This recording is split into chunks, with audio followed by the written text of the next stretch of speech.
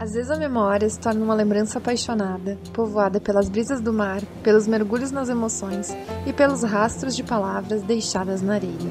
Histórias de Mar é uma realização do Grupo Ribombo, produção de Joana no Litoral e edição de Alisson Lucena.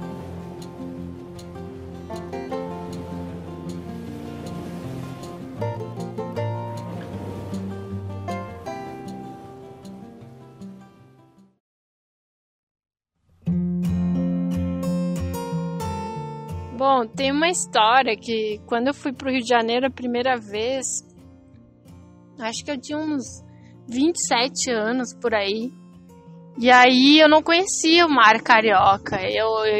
Eu acordei super cedo, assim, o sol nasceu, eu levantei e fui pra beira do mar. Eu tava num hotel perto do Leme, e aí eu fui, assim, tipo umas 3 quadras da beira do mar. Aí eu cheguei lá e observei aquela praia, era uma praia meio diferente, assim, das praias que eu conhecia aqui do sul, que são praias com bastante areia, extensão de areia, super comprida.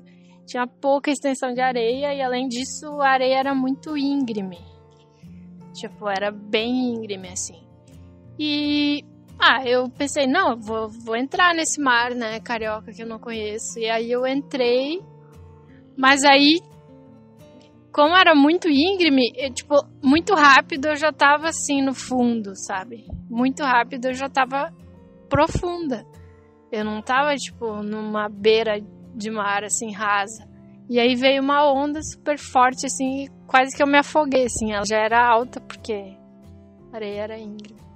E aí eu quase me afoguei, mas não cheguei a me afogar, assim. Levei um susto, assim, levei um beijaço, assim, do mar carioca do Leme.